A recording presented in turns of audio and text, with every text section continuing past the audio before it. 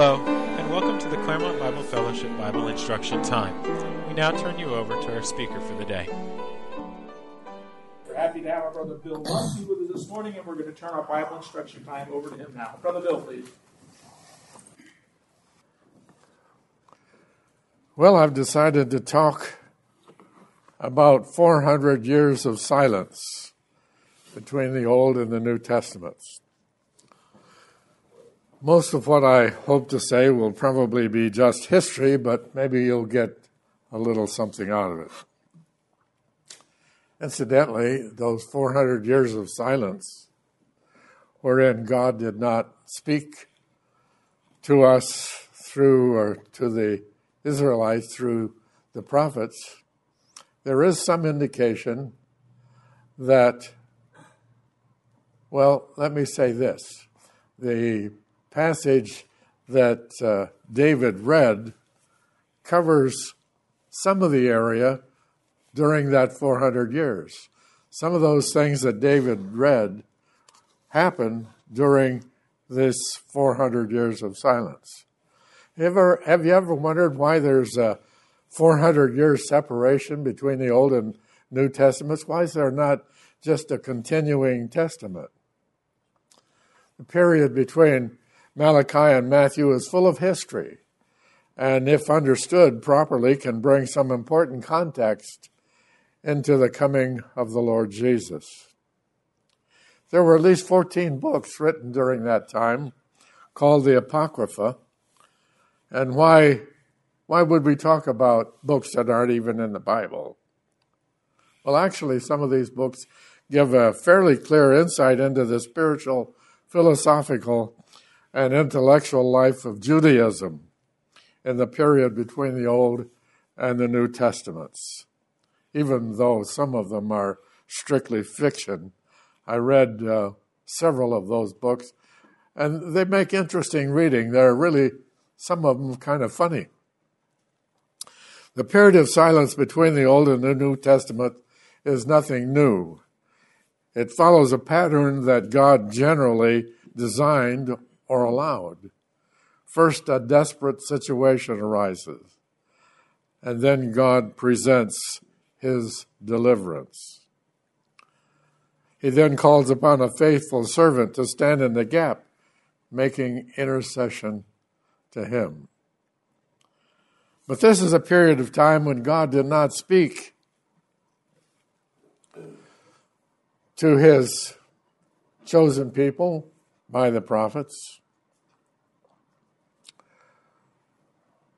Why do you suppose that happened? And what happened to God's people during that period of time? It seems that God allowed his people to exhaust their resources and reduce themselves to a desperate situation before he brought to the scene his most faithful and perfect servant, his Son, the Lord Jesus Christ. As we look at those 400 years during which God paused his communication through man, we see that Israel really was reduced to a desperate situation. When I think about that, I think of why Israel was looking for someone to pull them out of it. They actually were in such a bad way. They were looking for a king, somebody that could bring them some deliverance. And God delivered his final message through Malachi in about 397 BC. When the book of Malachi closes, we have a nation that's in love with idolatry. They want to worship the gods and the idols of the heathen. They want to be as much like the world as possible. And they're seeking to be part of that pagan culture. They want to live by man's law, not God's law. Sounds like the world that we live in today, doesn't it? But when the book of Matthew opens, we find a nation who are worshiping God, and they seem to want to destroy every hint of idolatry. Interesting They had just rioted because Herod had created some buildings for the pagan culture that included statues and images. At the end of Malachi, there's little interest in the Messiah. But in Matthew, there's great interest in the Messiah. And they're looking forward to the Messiah. There have even been a number of people who claim to be the Messiah. We left the Jews in captivity in Malachi. The Babylonians had taken Israel, Judah, into captivity, and that was followed by Persia. And in Matthew, after succeeding control of Israel by the Greeks, Egyptians, and Syrians, the Romans are now in charge. Lots happened during this 400-year period. In Malachi, there are no synagogues, but in Matthew, there's a synagogue in almost every Jewish town. So let's look at what has happened in Israel during these 400 years until the silence of those 400 years is broken by an angel announcing the birth of the Lord around 4 BC.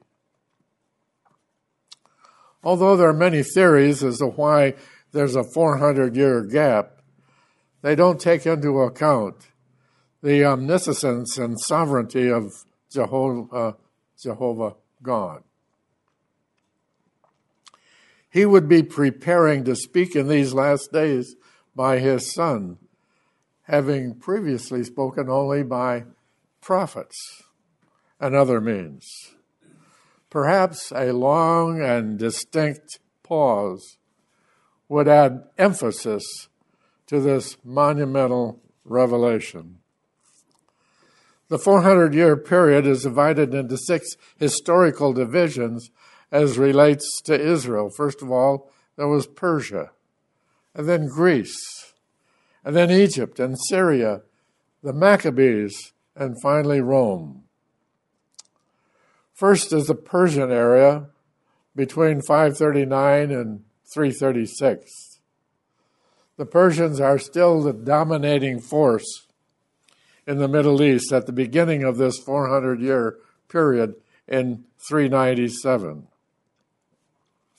You remember the king of Persia had allowed some of the Jews to return to Jerusalem to rebuild the city and the walls under Ezra, Nehemiah, and Zerubbabel. It's interesting to see how Babylon had been used by God to purge idolatry from his people. They returned to Jerusalem with a new reverence for the Scriptures and a very firm grasp on monotheism. And from that time to this, the Jews have had very little difficulty with idol worship. Persia was somewhat tolerant to the Jewish remnant in Palestine. And the rise of the synagogue as the center of worship happened during this Persian era. Scribes became important for the interpretation of Scripture in these services. And during this time, a temple rose in Samaria, establishing a form of worship that was rivaling Judaism, and it encouraged the separation between the Samaritan and the Jew. We left the book of Malachi with Persia in charge in about 396, and Alexander the Great comes on the scene some 61 years later in 336. Alexander and Greece will now control Israel for the next 13 years to about 323. And this is a brief period, but a period of great change. And of course, Alexander is the central figure in this brief period. It had been Alexander's plan to develop a worldwide language custom, and civilization, and his influence has lived long after his death. The adoption of this Greek culture called Hellenism became so popular that it persisted 300 years later into New Testament times, and even today. A bitter struggle ensued between the Jews concerning this Hellenistic influence, and many faithfully resisted polytheism. The Greek language, however, became the common language of the day in just 13 years. With Alexander's death, his empire was divided between his 4 generals. You see, Alexander had no son. And so the empire was divided between his 4 generals. The most important to Israel was Ptolemy, who received Egypt, and Seleucus, who received Syria.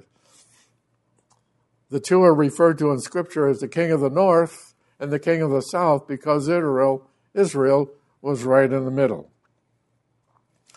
Egyptian control of Israel began with the death of Alexander in 323 and lasted 125 years to 198.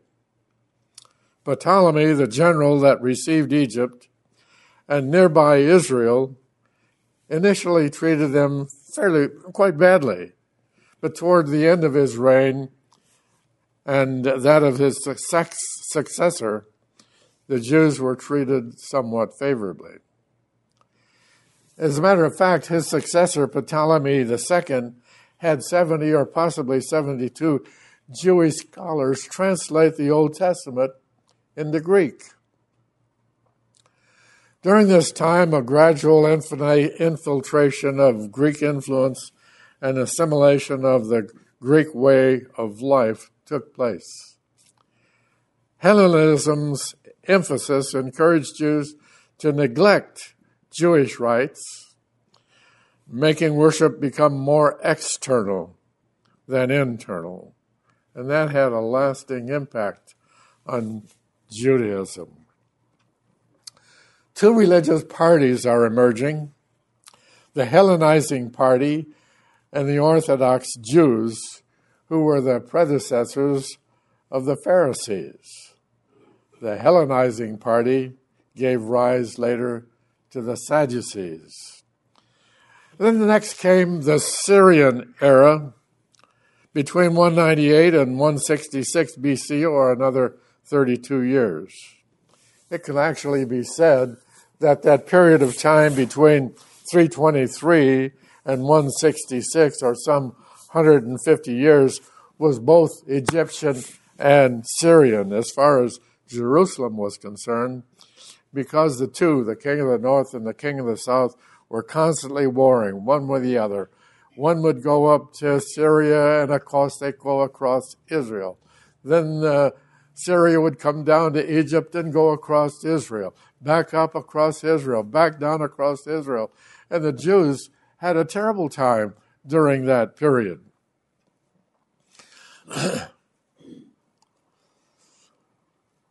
It could actually be said, as I mentioned, that was probably both Egyptian and Syrian during those 150 years. And Daniel 11 tells us about the king of the north and the king of the south and those various wars. Jerusalem was initially governed by Egypt after the death of Alexander.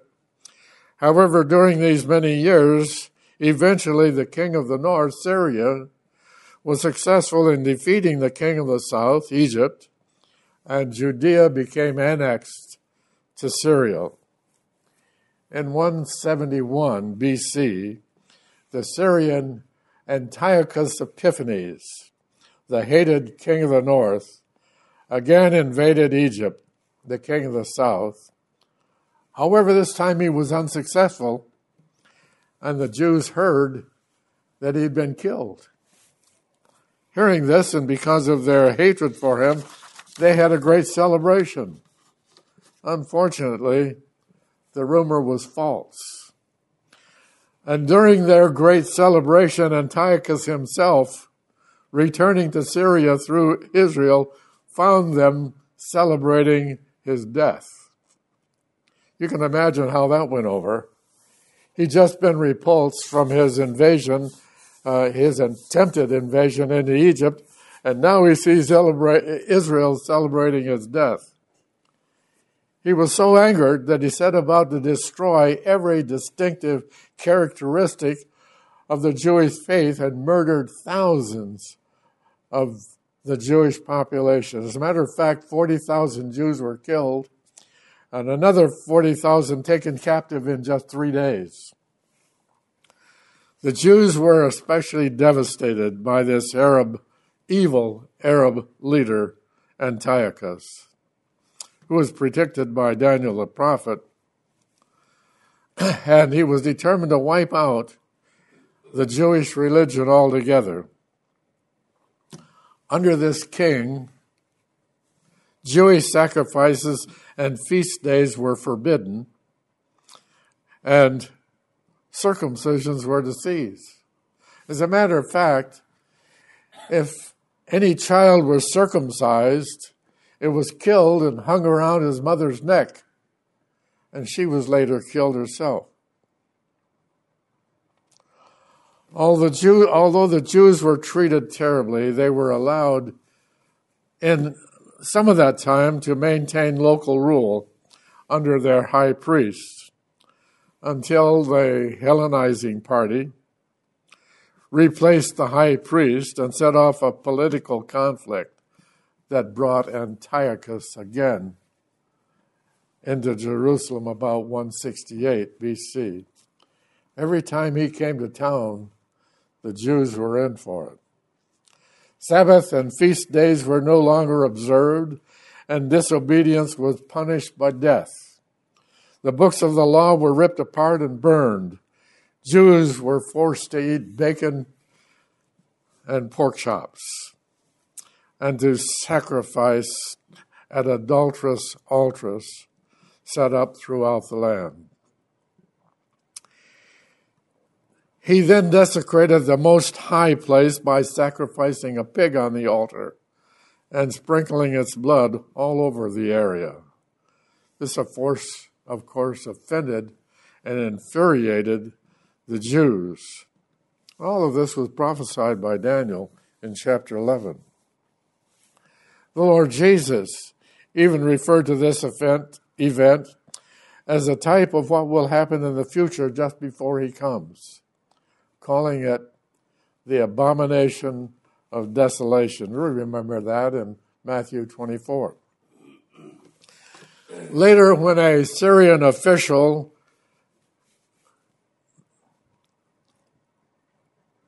tried to enforce a heathen sacrifice in the city of Modian, northwest of Jerusalem, an elderly priest by the name of Mattathias was so enraged that he killed the official and fled to the mountains with his family.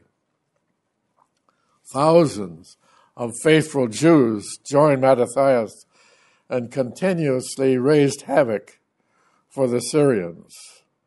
This starts the era of the Maccabees from 265 to 63, or approximately 102 years.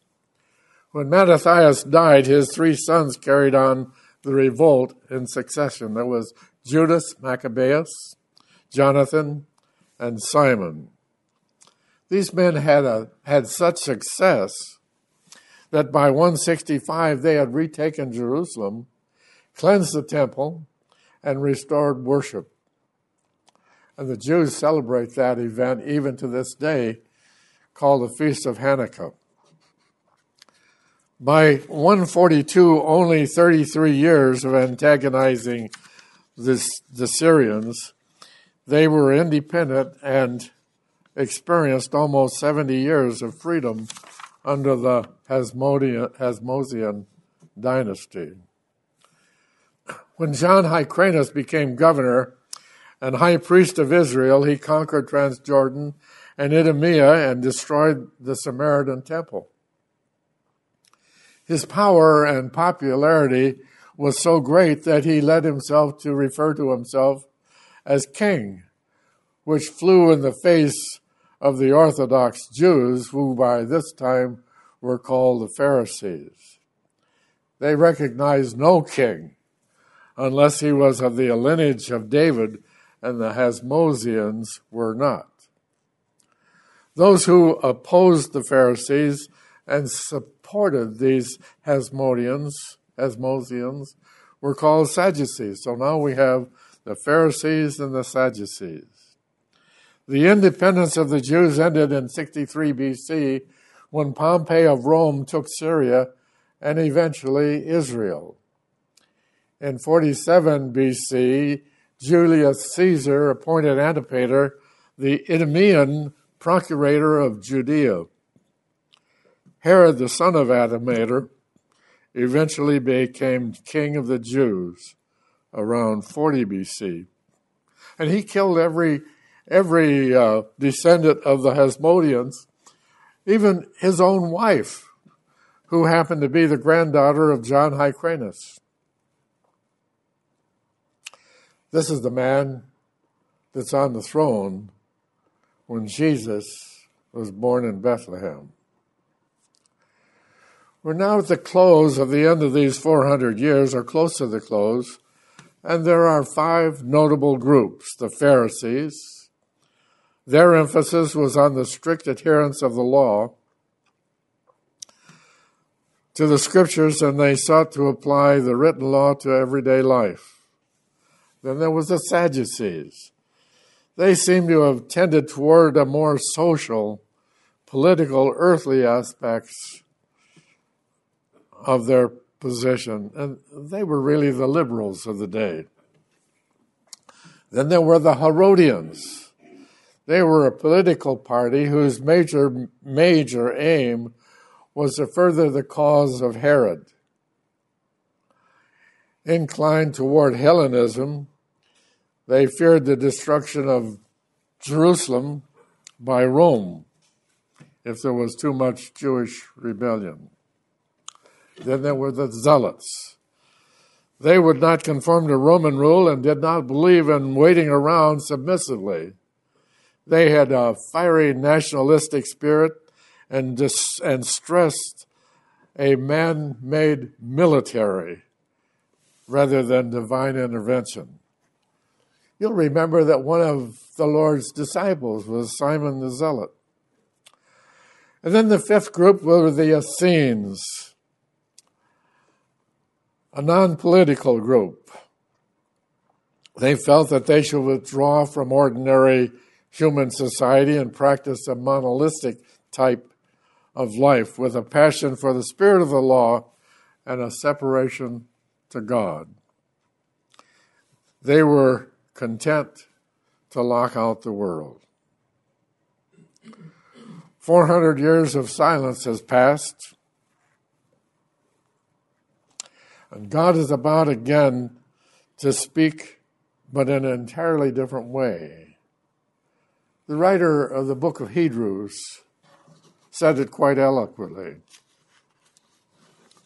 God, who at sundry times and in divers manners spake in times past unto the fathers by the prophets, hath in these last days spoken unto us by his Son. The stage is now set for God to provide the solution to the problems that Israel apparently had been searching for. Mankind's futile attempts to deal with the shifting tides of political power and religious belief had produced very little. Although the various parties and movements discussed seems to have been evidence of a sincere search of some kind for a final solution, it seems that all have failed. The fullness of times has finally arrived, and God is about to produce a solution. The nation of Israel, which had been constant in their desire to worship various heathen gods and images, had been purged from this idol worship by the Babylonian exile. Their interest is finally directed toward the only true God of their fathers, Abraham, Isaac, and Jacob. But it's more external than internal.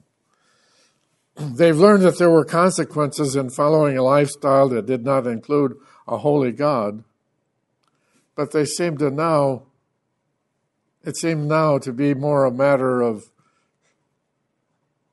show rather than sincerity of heart. We should have little difficulty realizing why the Savior was not received by this covenant people. Their years of declension had made them long for a king that would fend off their enemies and afford them a mighty presence in the world. Can you understand that?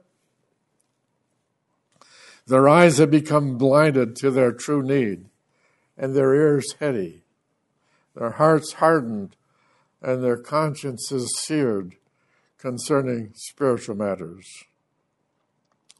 All of this availed nothing, for when spiritual discernment is gone, and religion is just a matter of ritual rather than life, the result is an expected degradation. Unfortunately, this is what we see in our world today and in our country. I think I've mentioned this before, but when I grew up, that was quite a number of years ago,